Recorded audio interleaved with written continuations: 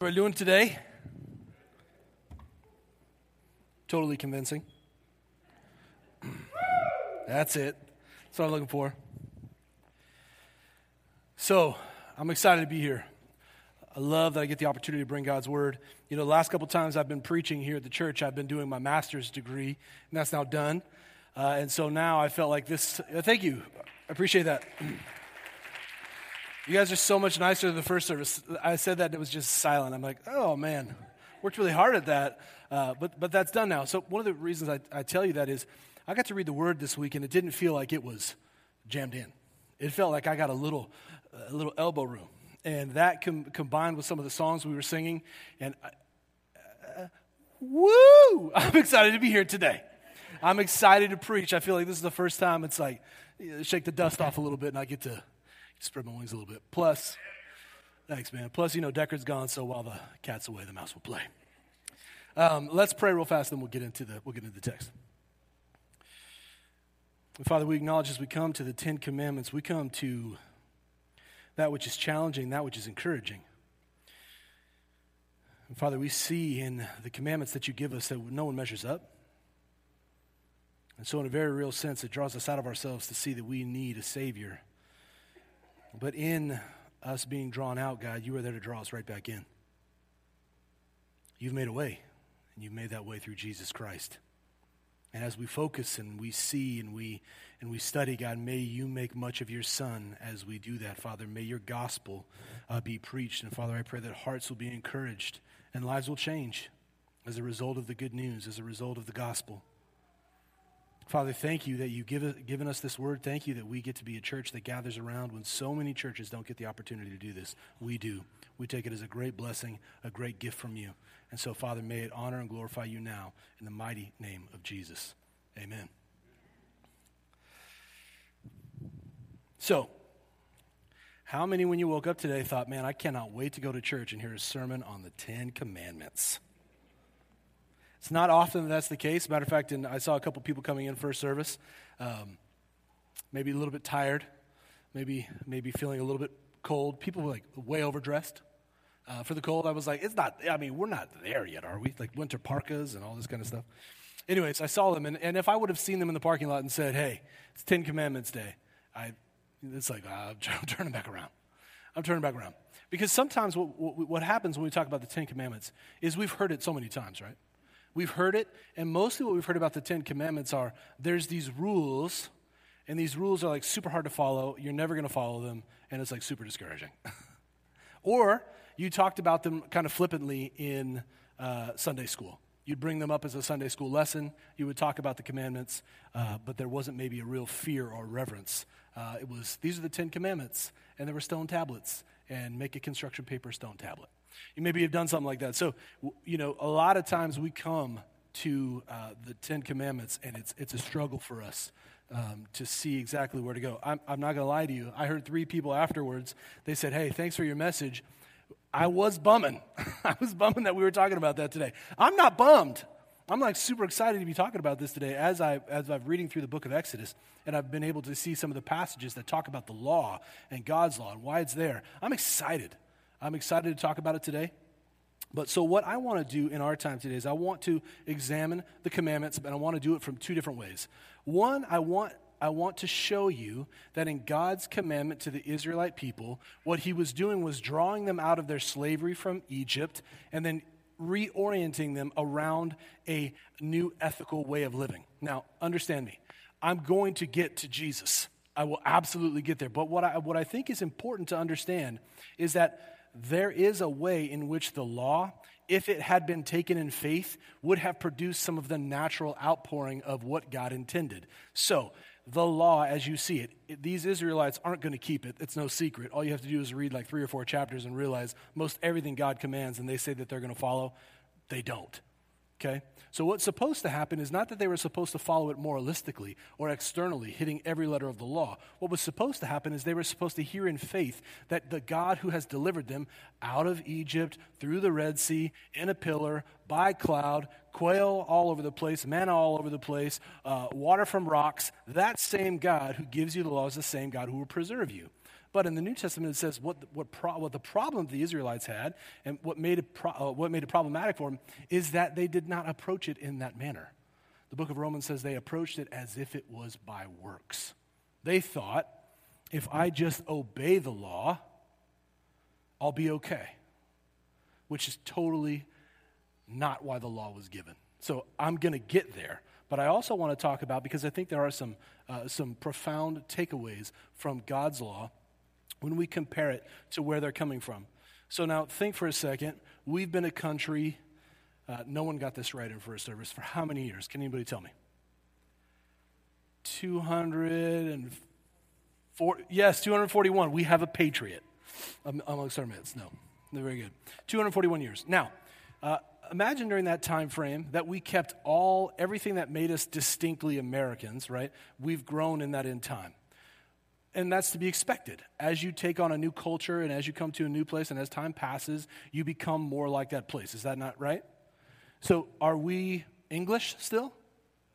We're not. I would go over there, and if I went over there, I'm like, I'm English. They're like, no, you're not. You're American. You've been, what's going on here? So in a very real sense, I want you to, if that's a helpful analogy, and all analogies break down at some point, to think that these Israelites have been enslaved in a pagan nation. Okay? They've been enslaved in a pagan nation, and they've lived as pagans in that nation. So as they're coming out, in a very real sense, God is drawing them out of what the cultural has told them that they are, and he is now having to give them a new ethical guideline. Now, doesn't mean that ethical guideline is what's going to save them. It just means that there are some implications for how they live. They should be different. Okay? So there is a very real sense in which they are drawn out so that God can draw them in. He had to take them from their context, but do they just automatically drop off everything that made them that way? You know, this is National Adoption Month. And given that it's National Adoption Month, think about you take somebody who's maybe 8 years old who's lived in a different context. And let's just say that context was abusive. And all of a sudden, you adopt this person into your household. You drop them into your household, and you just say, thrive and flourish. We know that probably wouldn't happen. Why? Because they lived in a different family. And the way they defined themselves and the way they thought about themselves and the way they operated was influenced by that culture, that identity as a family. And so now when they're called out of that into a new family, what does the new family have to do? Structure, guidelines, routines. Here's what we do. Here's what we don't do. And why? Not so that you're miserable, but so that we live peacefully together because I love you and I want you to love me back. Doesn't that make sense? So in a very real sense, this is sort of what the first part I want to say about the commandments is that they are drawing the Israelites out and now going to give them this new sort of ethic. And so what I'm going to do is I'm going to show you, go to the fourth slide. It will be good. It's the past, the life, the kingdom comparisons. So what I'd like to do is I'd like to compare and contrast Pharaoh's kingdom. And when I say Pharaoh's kingdom, I want you to hear unchecked human desire. So in Pharaoh's kingdom, as we compare and contrast Pharaoh's kingdom, what the Israelites came out of, and into God's commandments, there is a difference. And so I look at it and say God's kingdom versus Pharaoh's kingdom. But you can read between the lines there that every time I say Pharaoh's kingdom, what I mean to say is unchecked human desire. Human desire, when it's unchecked, manifests in these things. And so you can see why a law of God is important. The first one, in Pharaoh's kingdom, I am God. I rule and reign, and people do what I say. So Pharaoh, in a very real sense, said he was God. And because I'm God, I can manipulate, I can coerce, I can extrapolate power in whatever way I want, in whichever fashion I want, and I can exploit it. I can do that. But in God's commandment, it says, you shall have no other gods before me. God's to be desired above all things. God's authority prevents anyone else from claiming ultimate authority. So as God's reshaping these people, he's reshaping them around the sense that God is to be central in their desires. God is to be central above what they are to go after. This was a society in which there were 60 known gods, at least. 60 known gods in Egypt, many of them worshipped by the Israelites. In fact, a couple chapters from now, they're going to be rubbing on a golden calf. Okay, so the idolatry of the heart was not far from them. Even though they were a chosen nation, there was this very real sense in that they had a pattern learned by culture. Pattern learned by culture. Maybe I'm saying that for a reason. I don't know. We'll see. The second, in Pharaoh's kingdom, the gods served human purposes. The God I worship is that which I choose, and that which benefits me the most. But in God's commandment, we see that that's not the way it should be. We see you shall not make for yourself a carved image, that nothing takes the place of God. In Commandment 3, you shall not take the name of the Lord your God in vain. God's image cannot be used for personal gain. So what we see is that Pharaoh used and manipulated the gods however he wanted. And so did the people who worshipped. If you needed rain, there was a certain God for the rain. And if you needed the river to produce something, then there's a certain river God. And if you needed something, then you had any one that you could choose at any time and put it up on the shelf. What God is saying is, no shelf gods. And the reason no shelf gods is, you can't copy my image. You can't co-opt my image into anything that serves your purposes, because I am first and foremost. And we know in our own hearts how easy it is to put something before God, don't we? How easy it is to take something that's even good, even something that we have a desire for, and place it and have a higher affection for that than we do for God. I mean, I can do that with my family. I can actually put my family in a place where it shouldn't be. I can put my family before the Lord. And it's not wrong to be a good dad. It's not wrong to be a husband. But if that's where I'm getting my ultimate identity and my satisfaction from, because everyone looks on the outside and says, what a good dad and husband, I'm not rooted and solely in God's desire, right? That's not what I'm desiring most. I'm desiring that fatherhood or parenting defines who I am. Does that make sense? Pharaoh's kingdom, or unchecked human desire, the vulnerable are exploited and production never ceases. If you think back to early in the book of Exodus, what do we find out about the Israelites? We find out that every time the rest was taken away. Straw was taken away. Everything with food was taken away. Supplies were taken away. But what was never taken away was the burden to produce. There was always production, always consumption, always consumption. And so what God says in his commandment is, remember the Sabbath day to keep it holy. See, the Sabbath sets limits on production. And it allows rest for everyone, including the most vulnerable and exploited. Now, one of the things that I found really interesting in my study is how much detail there is in this particular portion. So let's read it again. And you will find it starting in verse 8, and we'll read it. Remember the Sabbath day to keep it holy. 6 days you shall labor and do all your work, but the seventh day is a Sabbath to the Lord your God. On it you shall not do any work, you or your son or your daughter, your male servant, your female servant, or your livestock, or the sojourner who is within your gates.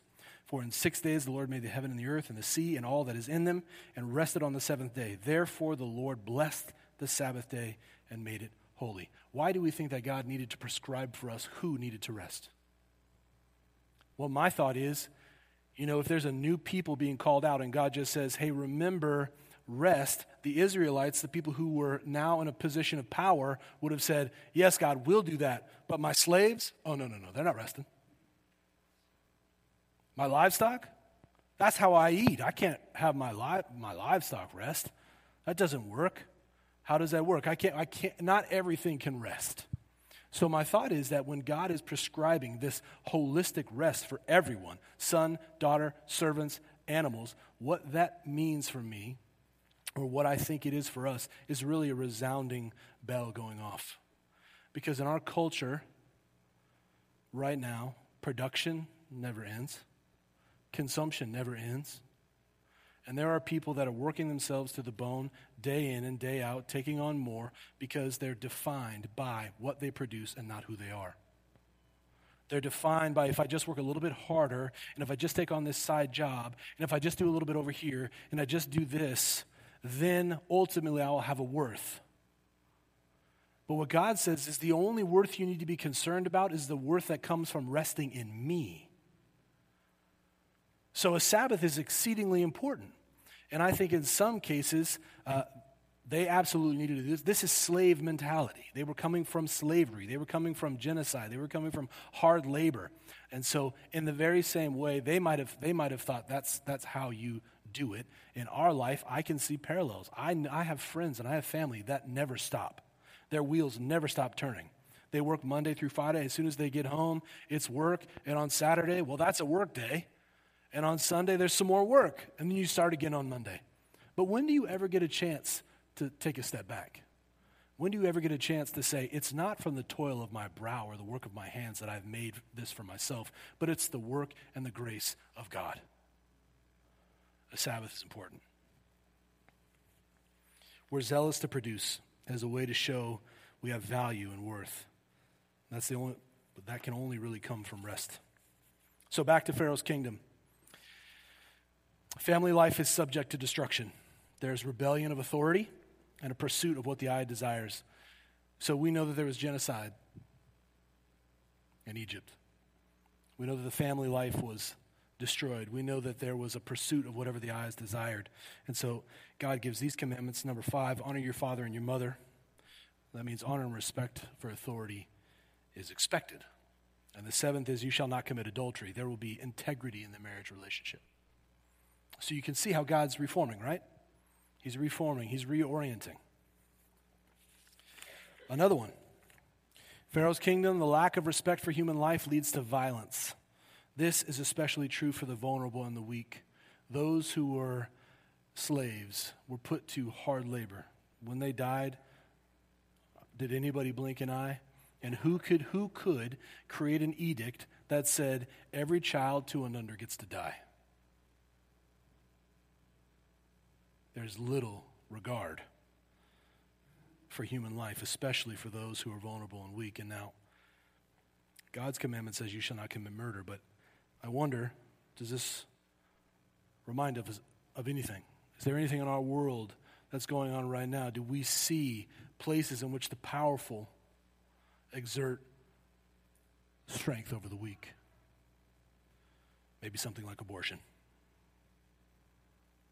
Maybe something where it says, I don't regard that human life, and because I don't care about being violent and ending that life. It's vulnerable, it's weak. God's commandment says you should not commit murder. In Pharaoh's kingdom, greed and envy lead to disregard and mistreatment of others. God's commandment says you shall not steal, so your possessions are respected. They're not taken from you, not taken from the weak and provided to the powerful. And then you shall not covet. There's a satisfaction of what's been provided. So you see again and again, there's this everything that you can see these kingdoms stand so far. They're so far apart from each other. And the last one. In Pharaoh's kingdom, lying and manipulating to get ahead are accepted practices. But in God's commandment, you shall not bear false witness against your neighbor. There shall be integrity and partiality in relationships and conflict. And I mean, you don't have to look very far to see how the weak and the vulnerable are oppressed in this world. How the powerful exert, either lie or manipulate or coerce or bring a false witness or whatever they have to do in order to get what they want. And in God's kingdom, that's not the way it should be. You should not bear false witness against your neighbor. There's one more thing I want you to see before I leave the comparisons and go to the New Testament. I want you to see something starting in verse 18. Now when all the people saw the thunder and the flashes of lightning and the sound of the trumpet and the mountain smoking, the people were afraid and trembled. And they stood far off and said to Moses, "You speak to us and we will listen, but do not let God speak to us lest we die." Moses said to the people, "Do not fear, for God has come to test you, that the fear of him may be before you, that you may not sin." The people stood far off while Moses drew near to the thick darkness where God was. Now, if you were to go back into chapter 19, you'll see what had happened is that God had called Moses up to the mountain. He said on the mountain, what I'd like to do is I'd like to covenant with these people. I want to covenant with them. And so what I need them to do is I need you all to go and I need you all to wash. And once you wash, 3 days later, you're going to hear this trumpet sound. When you hear the trumpet sound, I want you to come to the base of the mountain and I'm going to talk with you.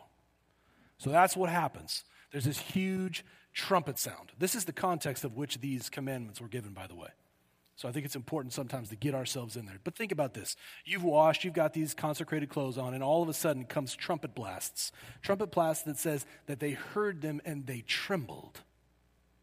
That's how loud they were. And so all of a sudden they get closer to this mountain. And as they get closer to the mountain, they say, wait, that mountain's on fire. Chapter 19 says the mountain is on fire, and it was as the smoke was coming out of a kiln. So not only is it on fire, there's thunder. Thunder is going everywhere. So you got trumpet, you've got thunder, you've got fire, and the whole ground is trembling. So where you are standing, it's shaking. This is the context in which you've been given these commandments. Okay?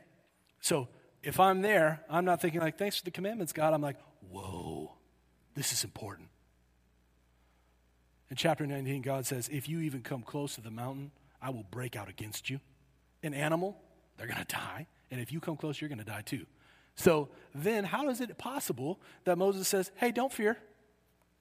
Don't fear the smoking, trembling, trumpet blasting, kill you if you get too close to the mountain, God? I'd be trembling and I would be afraid. But what does he say? He says it's a test. And what is the test? This is really interesting for us. That you would fear him so that you may not sin. See, we as New Covenant believers, I think sometimes we don't talk about this enough, and it's a disservice. And sometimes we take the teeth from the Lion of Judah. Sometimes we do that. Sometimes we're so quick to move to grace, and I think that we should.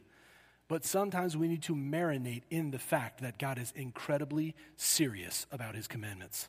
So serious that he's willing to say, guess what? You don't keep them, you don't get to be in a covenant with me anymore. And by the way, if you break them, you're going to die.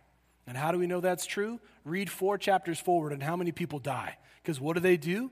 Everything that they just covenanted that they would not do, they do. And God breaks out and he kills them. He's incredibly serious about his commandments. So I look at that now and I say, man, okay, wow. There's got to be something more to this commandment thing.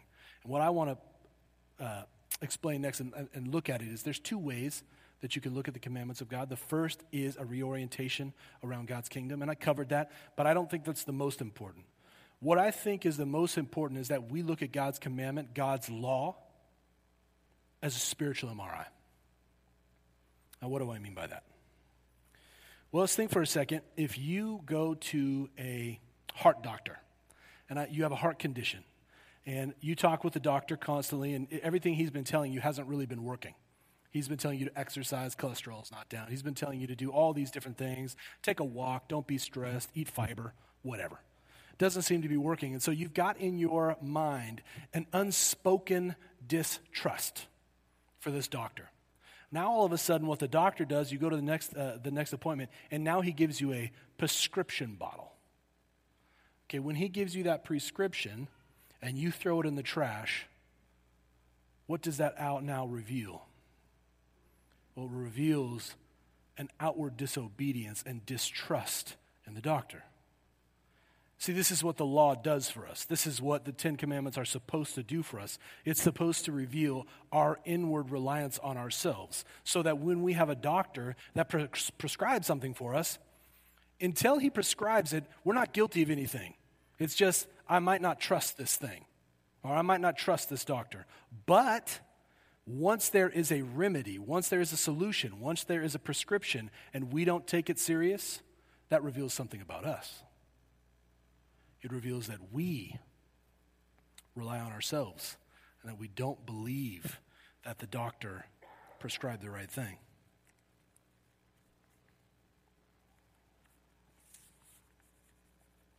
There's lots of debates when you get to the New Testament. Lots of debates when you come to the New Testament about the law.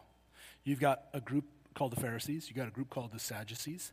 And it's important. I want to know, and basically the answer that I'm hoping to answer for you guys is, great, Adam, the commandments are there, and you told me that there's 2 ways that they're to be viewed, but do I still have to follow these bad boys?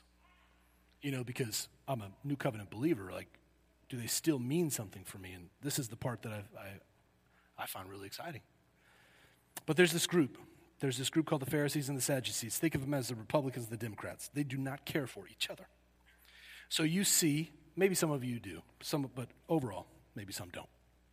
Matthew 22, 34 through 40.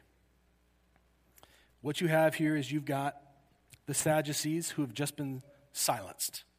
Jesus has just silenced them, and so now you've got the Pharisees, who, by the way, were probably like, yes, Jesus got them Sadducees.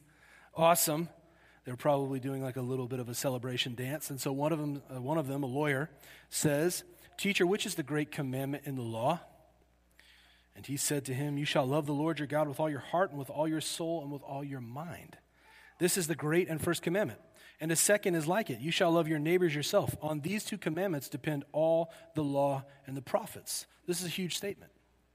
It doesn't just say some of the law and the prophets, but all of the law and the prophets. That means all of the commandments and everything from verse 21 on, which is like, don't boil a goat in milk and stuff like that. Some of that doesn't apply to us because we don't own goats, unless you maybe live like in Rio Vista or something like that. You might own one. But what is this? There's a continuation. Here's the continuation I want you to see. If we were to go back and look at the first 4 commandments, what we would see is that these all relate to our right relationship with God. So you've got a 4-6 split. The first 4 are all about treasuring God above everything, honoring God above everything. And so we see that what Jesus is saying is he's not saying you don't have to do the commandments anymore. There's just a new way to do them. They're seen as a right relationship with God. You've got to get the vertical right, and then you can focus on the horizontal. So the second 6 are all about our relationships with each other. But still, Adam, what in the world is going on? You're not giving me enough to work with yet. It's coming. Here it comes. Look with me in Galatians 3:19 in the first part of A. Why then the law? This is the question. Why then the law? And I love that Galatians has it spelled out so clearly for us.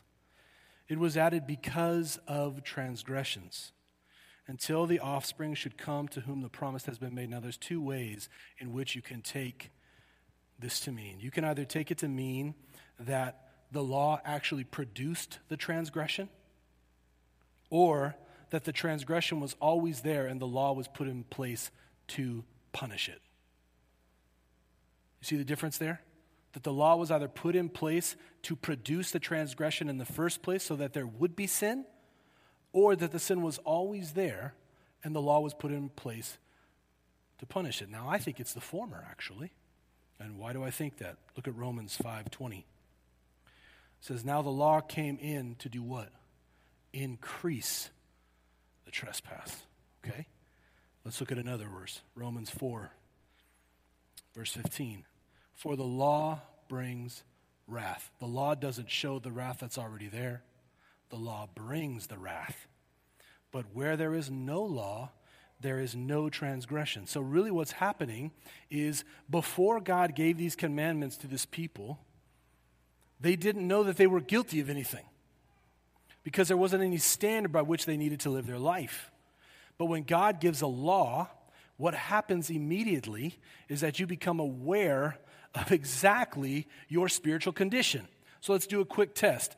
Anybody in here, raise your hand if you've always treasured God above all things and never put anything before him. Anybody? Anybody in here ever put something before God as an idol?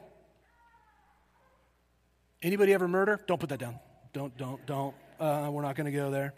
Anybody ever steal 10 cents from your mom's purse? Anybody ever lie just a tad bit? Anybody ever covet your neighbor? So, you're guilty. And you wouldn't know you were guilty unless you got a law. But now that you have the law, you now become aware of your sin and transgression. Before that, if you didn't know the law, if you didn't know the word, if you didn't have that for you, you would just go aimlessly through. So when you look at the commandments, it's actually the most loving thing that a God can do who knows the ultimate remedy. Because Jesus is coming. We know Jesus is coming. We know Jesus is a part of the plan. And so sometimes what people will tell you, and I believe that it's false, is they will say that there was a different way of salvation in the commandments. That if you ever followed them perfectly, God would owe you salvation. And that just can't be true. That can't be true because in the flesh, we never could in the first place. What it was supposed to do was show you that you're sinful. It was supposed to call you out from yourself so that you could be drawn into Jesus. That's what the law does for us. Okay, so how many of you today, when you woke up, looked in a mirror? Anybody? From the looks of it, some did, some didn't. It's okay. Now imagine your morning routine. You look in the mirror, and let's say, for instance, you're putting on makeup. Okay? How many of you actually use that mirror to put on the makeup? Now, I don't mean like you looked at it. I mean broke a piece off of it, dipped it in the blush, and put it on your face. Did anybody do that with a mirror today? When you were shaving, did you look at the mirror and break a piece off the mirror and go, I'm using this mirror to actually accomplish this task? And how many people comb their hair with the mirror today? I guess it's nobody. My guess is you looked at the mirror for exactly what you were supposed to see what's in it and then respond to it. And see, sometimes we come to the law of God and we think, the law is like a mirror. Let's use the mirror. That's how I'm going to get to God. I'll use the mirror. But do you see how crazy that is? That can't be the case. What's supposed to happen is you're supposed to see truly how wicked you are. Now, I'm not going to offend anybody in here who is a Christian, I don't think. You're a terrible person. Okay? You're a terrible person. How do I know that? Because I'm a stinking terrible person. Every time I'm left to my own desires unchecked, what happens? Terrible things. I'm the worst. Now, the only people who are offended by that are people who have not seen themselves clearly in the law. Because what does Romans say the wages of sin is? Death. So if you see the wages of sin is death, and now the law shows you that you are utterly sinful, what must you do? Help me. I need help. I can't do this on my own. But what happens is people still try to subvert God's plan, and they say, well, if I just pray a little bit more, and if I just serve a little bit more, and if I just do this a little bit more, then I'll make it, and I'll just be a good person, and I'll give to the poor. What you're failing to do is to look at the mirror and be changed. You're using the mirror. Stop doing that. It's not healthy for you. Do you know what will happen? You'll be exhausted. There is no worse hobby in the world than coming to church and not having a repentant and regenerated heart. Coming every week and hearing about Jesus but not really loving him is the lamest thing you could do. It's got to be exhausting for you. It's a terrible hobby. Right? I could think of 1,000 other things that would be better if you don't truly love the Lord. But if you love the Lord, man, your pants are on fire because you can't wait to say how wonderful is his name, how strong is he is. Right? Doesn't that make sense? That's what I think the law is there for. But I want to go just a little bit further. I've got to. Galatians 3:21-23. Is the law then contrary to the promises of God? Certainly not. For if a law had been given that could give life, the righteousness would indeed be by the law. But the Scripture imprisoned everything under sin, so that the promise by faith in Jesus Christ might be given to those who believe. Now, before faith came, we were held captive under the law, imprisoned until the coming faith would be revealed. So then, the law was our guardian until Christ came in order that we might be justified by faith. So there's an imprisonment in sin and a captiveness or being captive under the law. Man, what is that there for? So here's in a very real sense. If you are in this room and you've become aware of your sin, and at some point in your life, if you bent your knee to Jesus, you understood how terrible you were. And it didn't come from anything else than the Word of God telling you you're a sinner. And that sin was there for a reason. It imprisoned you so that you then would look outside of yourself. You were drawn out of yourself to be drawn into Christ. That's how many of us started our journey. But there's a question for some of us in this room is, are you still imprisoned to sin? Are you still fully in Pharaoh's kingdom? When you hear me describe the difference between Pharaoh's kingdom and God's kingdom, do you line more up with that? Have you never actually taken the steps of looking in the mirror and saying, I am a detestable person who needs a Savior? Let me tell you here, brothers and sisters, there is room at the cross of Christ for you. Now, there is tons of reasons and tons of thoughts about why it couldn't be that for me, but let me tell you, grace abounds. Mercy waits at the door. If you're becoming aware of your sin right now, there's a reason that's happening so that you might look outside of yourself so that you can push into Christ. Now, there might be a second person in this room who's captive under the law. Maybe you grew up in church. And maybe you picked up all the church things that you're supposed to do. It's not the stuff that's ever taught on stage. It's all the other stuff. It's all the words that we say to each other. All the sort of, did you read the right book? And are you teaching your kids all of the right things? And are you doing this? And it's external behavior modification. How many people are still doing that? How many of us are still captive by the law? Listen, it's exhausting. It's exhausting to be captive by the law. What did God prescribe for those to see their true identity in his commandment? Rest. Take a break from your efforts, brothers and sisters. If you are the person who is still captive under the law, you're still thinking that you can merit God's favor by doing enough, let me tell you that all it will do is spin you out, make you more and more tired until you eventually throw up your hands and say, that God thing wasn't for me. That's not what's supposed to happen. You're supposed to see through the law that you could never manifest it in yourself in the first place. You can never, through toil of the hand, through sweat of the brow, accomplish something for yourself that was meant to be accomplished through Jesus. So what's the answer? This is the answer, I think, found in Romans 8, 3 and 4. For God has done what the law, weakened by flesh, see, the law is not the problem, our flesh is the problem, could not do. By sending his own Son in the likeness of sinful flesh, and for sin, he condemned sin in the flesh, in order that the righteous requirement of the law might be fulfilled in us who walk not according to the flesh, but according to the Spirit. Now you got to think, these commands that God was giving to Moses in the next couple chapters, they're eventually going to be written in stone. Now what does Jeremiah say, though? Jeremiah 31:33 says, for this is the covenant that I will make with the house of Israel after those days, declares the Lord. I will put my law within them, and I will write it on their hearts. So you see the difference. You see, God has made a way that the law will be manifest in you, and you will obey it because through the Spirit of God, he gives you this law or this love that fulfills the law. The New Testament says that for us. It says love is the fulfillment of the law. And when it talks about in Galatians 5, the fruit of the Spirit, love, joy, peace, patience, all of that, what does it say at the end? Against such things there is no law. Does that make sense? Do you know what you're supposed to do? You are supposed to cling to Jesus.